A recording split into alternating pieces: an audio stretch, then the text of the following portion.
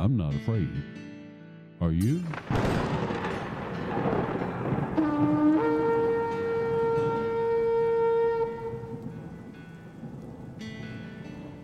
The Watchman Speaks discusses biblical solutions to modern-day dilemmas. I'll tell you the truth, even if it's not what you want to hear. I am the old watchman, Ezekiel. I pray you listen.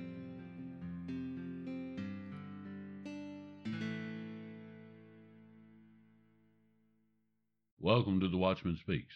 I'm your host, Lonnie Richardson. There have been some people that I've talked to about the Bible who tell me, Lonnie, I have problems understanding the Bible. I don't understand how you come up with all these connections between the Old Testament and New Testament. How do you do that?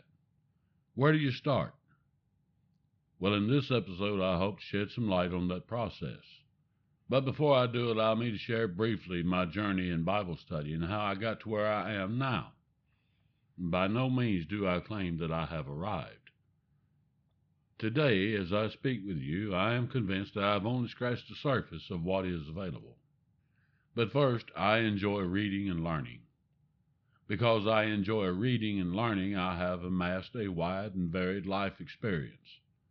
Now, that can be a good thing and it can be a bad thing.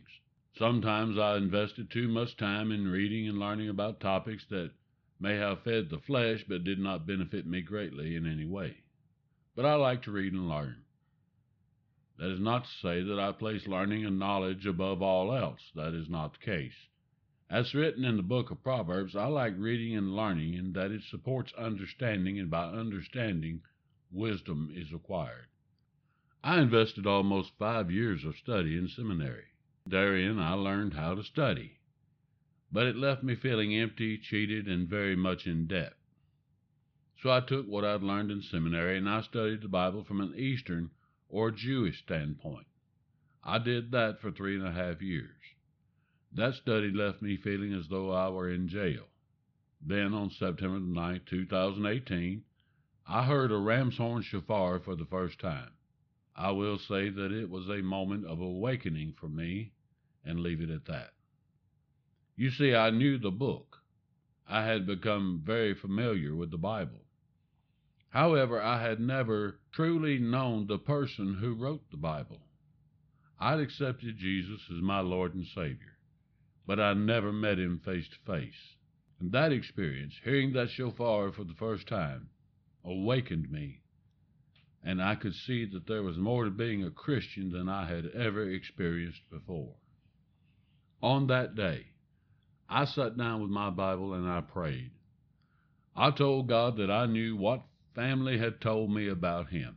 I knew what pastors and rabbis had told me about him. I knew what college professors had told me about him. But here's where I stepped off the beaten path. I prayed, Lord, I know what others have said about you, but I want to know what you said. What I had effectively done was to ask God for wisdom, and true to God's promises, when you ask for wisdom, it will be given. I sat down on that day and began to study the Bible as I never had before. So how do I study the Bible? Well, the first thing that I came to grips with is that context is paramount.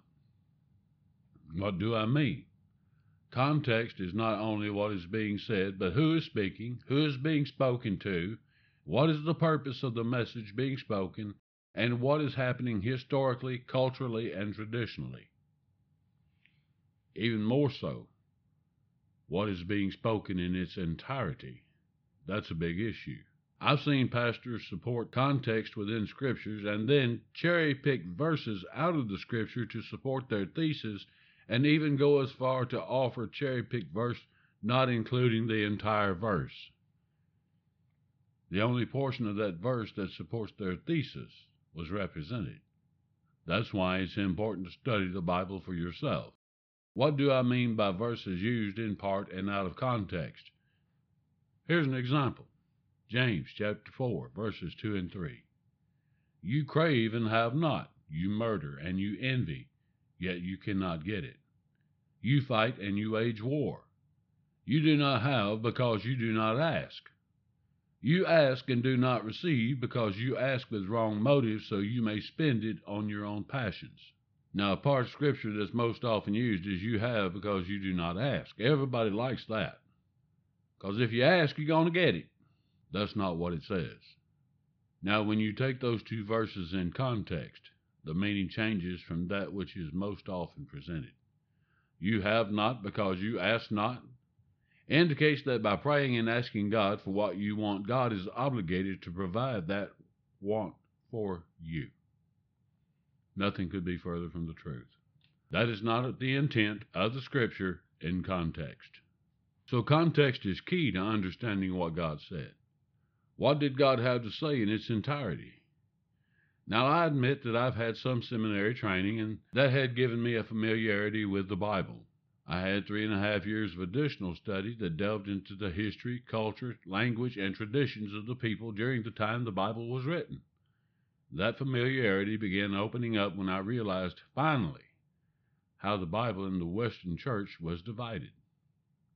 In the Old Testament, there are the first 5 books that are known as the Law of Moses, the Books of Moses, Torah, the Pentateuch. Next were the historical books that convey much of the history of the nation of Israel.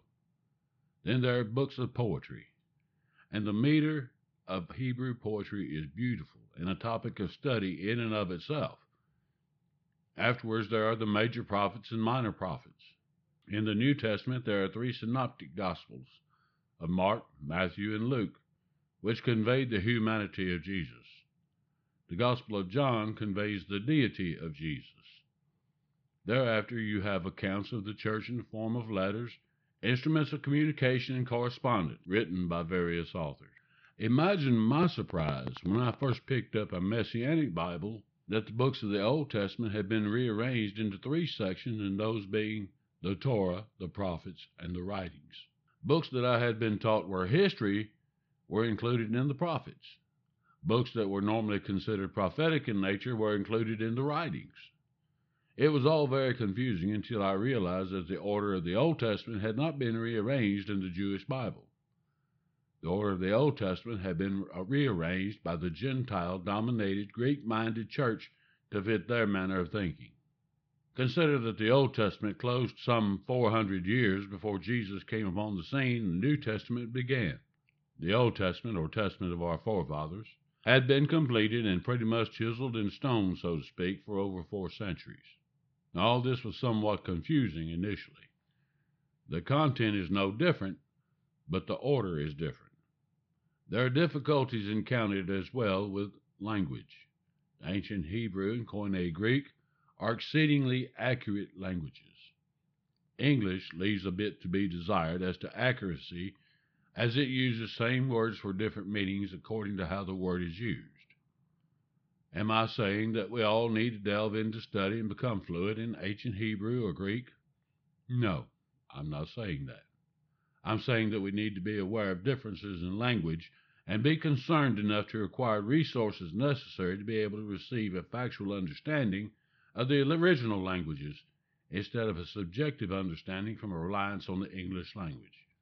As I mentioned in an earlier episode, the Bible is about real people living in a time that has long since passed, who were facing very real, everyday struggles in life, just as we do today. And as I mentioned in that episode, God has a plan. The Bible reveals who God is and the plan He has for His people. Having said that, the Bible also reveals how God chose a specific people to begin with, Abraham, Isaac, and Jacob, who were Hebrew. Jacob is who God named Israel. Jacob's descendants became known as the sons of Israel. From there came Jews. The Jews are the original olive tree that Paul speaks of, in which non-believing branches were broken off by God so we Gentiles could be grafted into the original tree. The common factor is that Jesus, a Jew, is the root of the tree. Thus far I've spoken in broad summary in regard to my study, but how do I study? Well, the first thing that I do is pray. I pray for understanding and knowledge. And during the process, I pray for direction of Holy Spirit as to what He wants to show me and teach me at any given time. Psalm chapter 32, verse 8 definitely comes into play. And that reads, I will instruct you and teach you in the way you should go. I will counsel you with my eye upon you. And once I am directed to a given topic of the time, which can be a single verse, a passage of verses, or perhaps an entire chapter. In every instance, it is imperative, as I've mentioned before, to read what comes before and after. Context is key. Who was speaking? Who was being spoken to? Why were these people being spoken to? What was the intent or the intended message? What was the purpose of the message? I am a question-asking fool. Here's what I do, many times that very few others will do. I write the verse, the passage, and yes, I have written out entire chapters by hand. I identify every word as part of the English language. What are the nouns, the pronouns, the antecedents of the pronouns, the verbs, whether they be active or passive verbs, conjunctions, and so forth.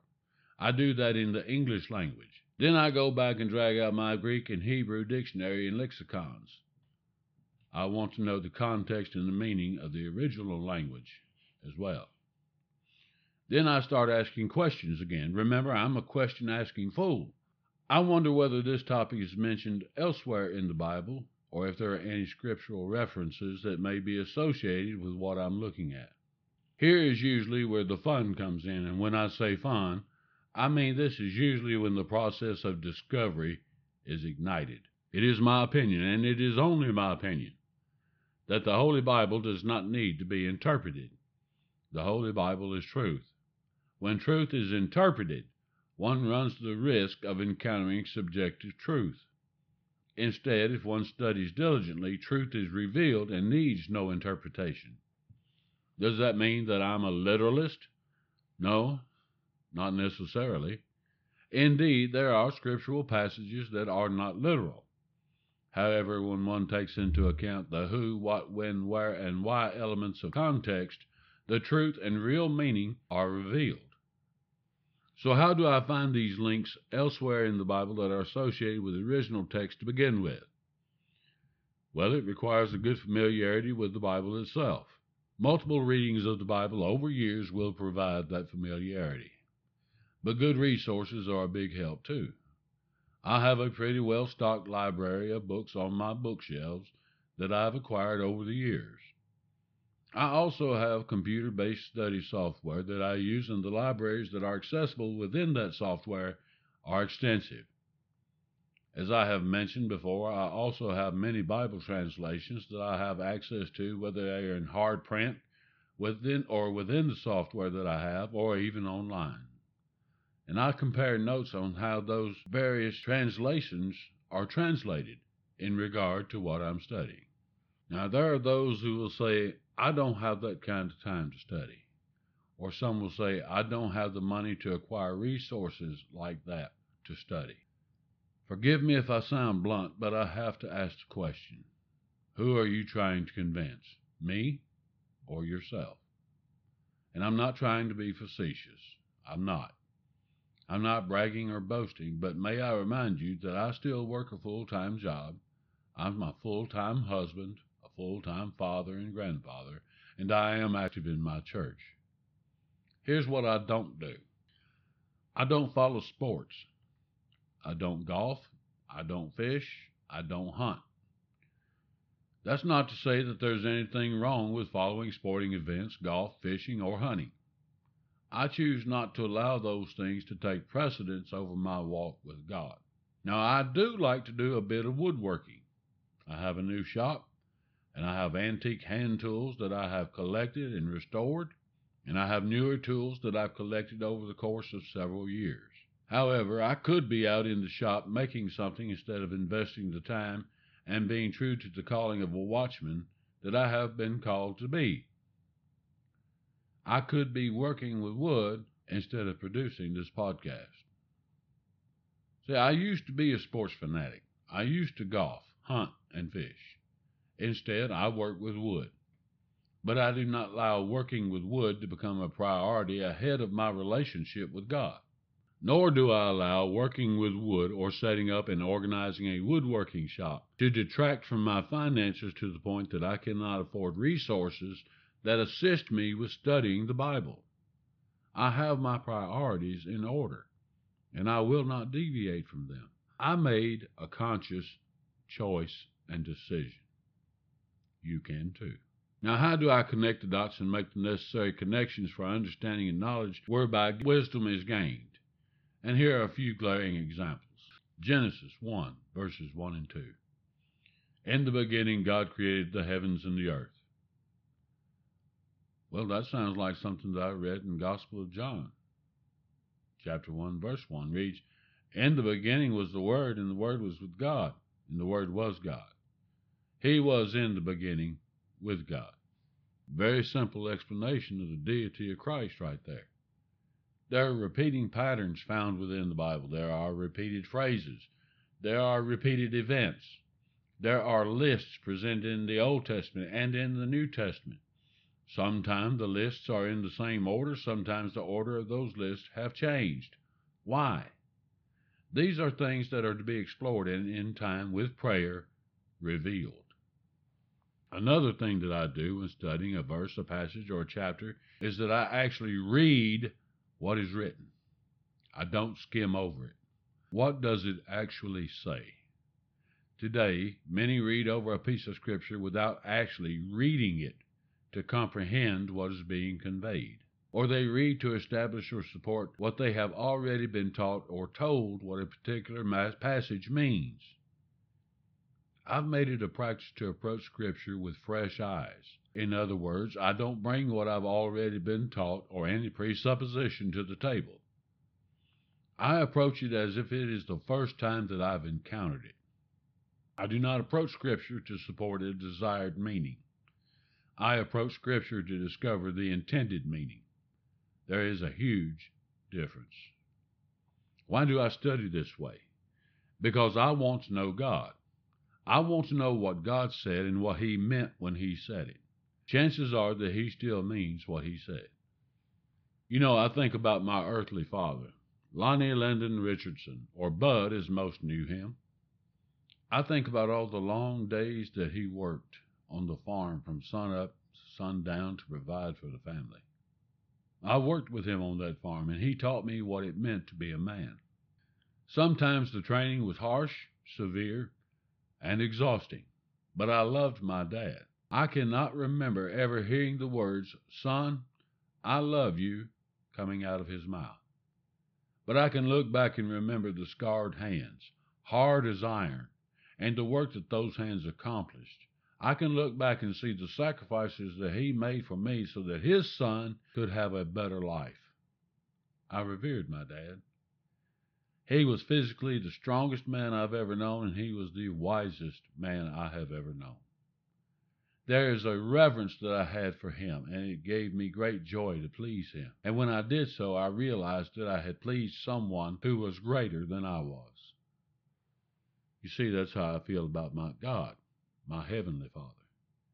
I have a deep respect and a reverential fear within me that compels me to want to please my Father. I want to know Him, the Son, the Holy Spirit. I do that by reading and studying His Word, and that brings me joy and peace within the storms of life. Don't you want some joy? Don't you want peace within the storm? You can have it. I love spending time with family and friends. I love spending time with God in His Word. Without God, my life was once a hot mess.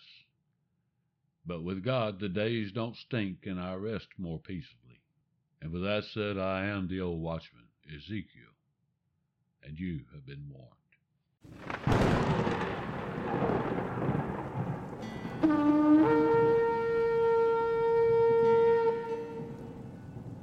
Well, that's all for now.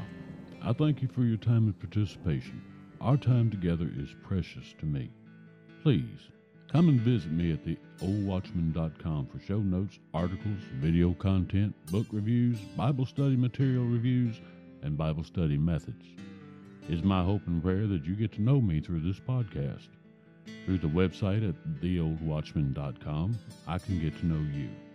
If you like the content, consider following the Old Watchman on Facebook, YouTube, and Twitter. See you next time. May nothing in your life be missing, nothing in your life be broken. Shalom.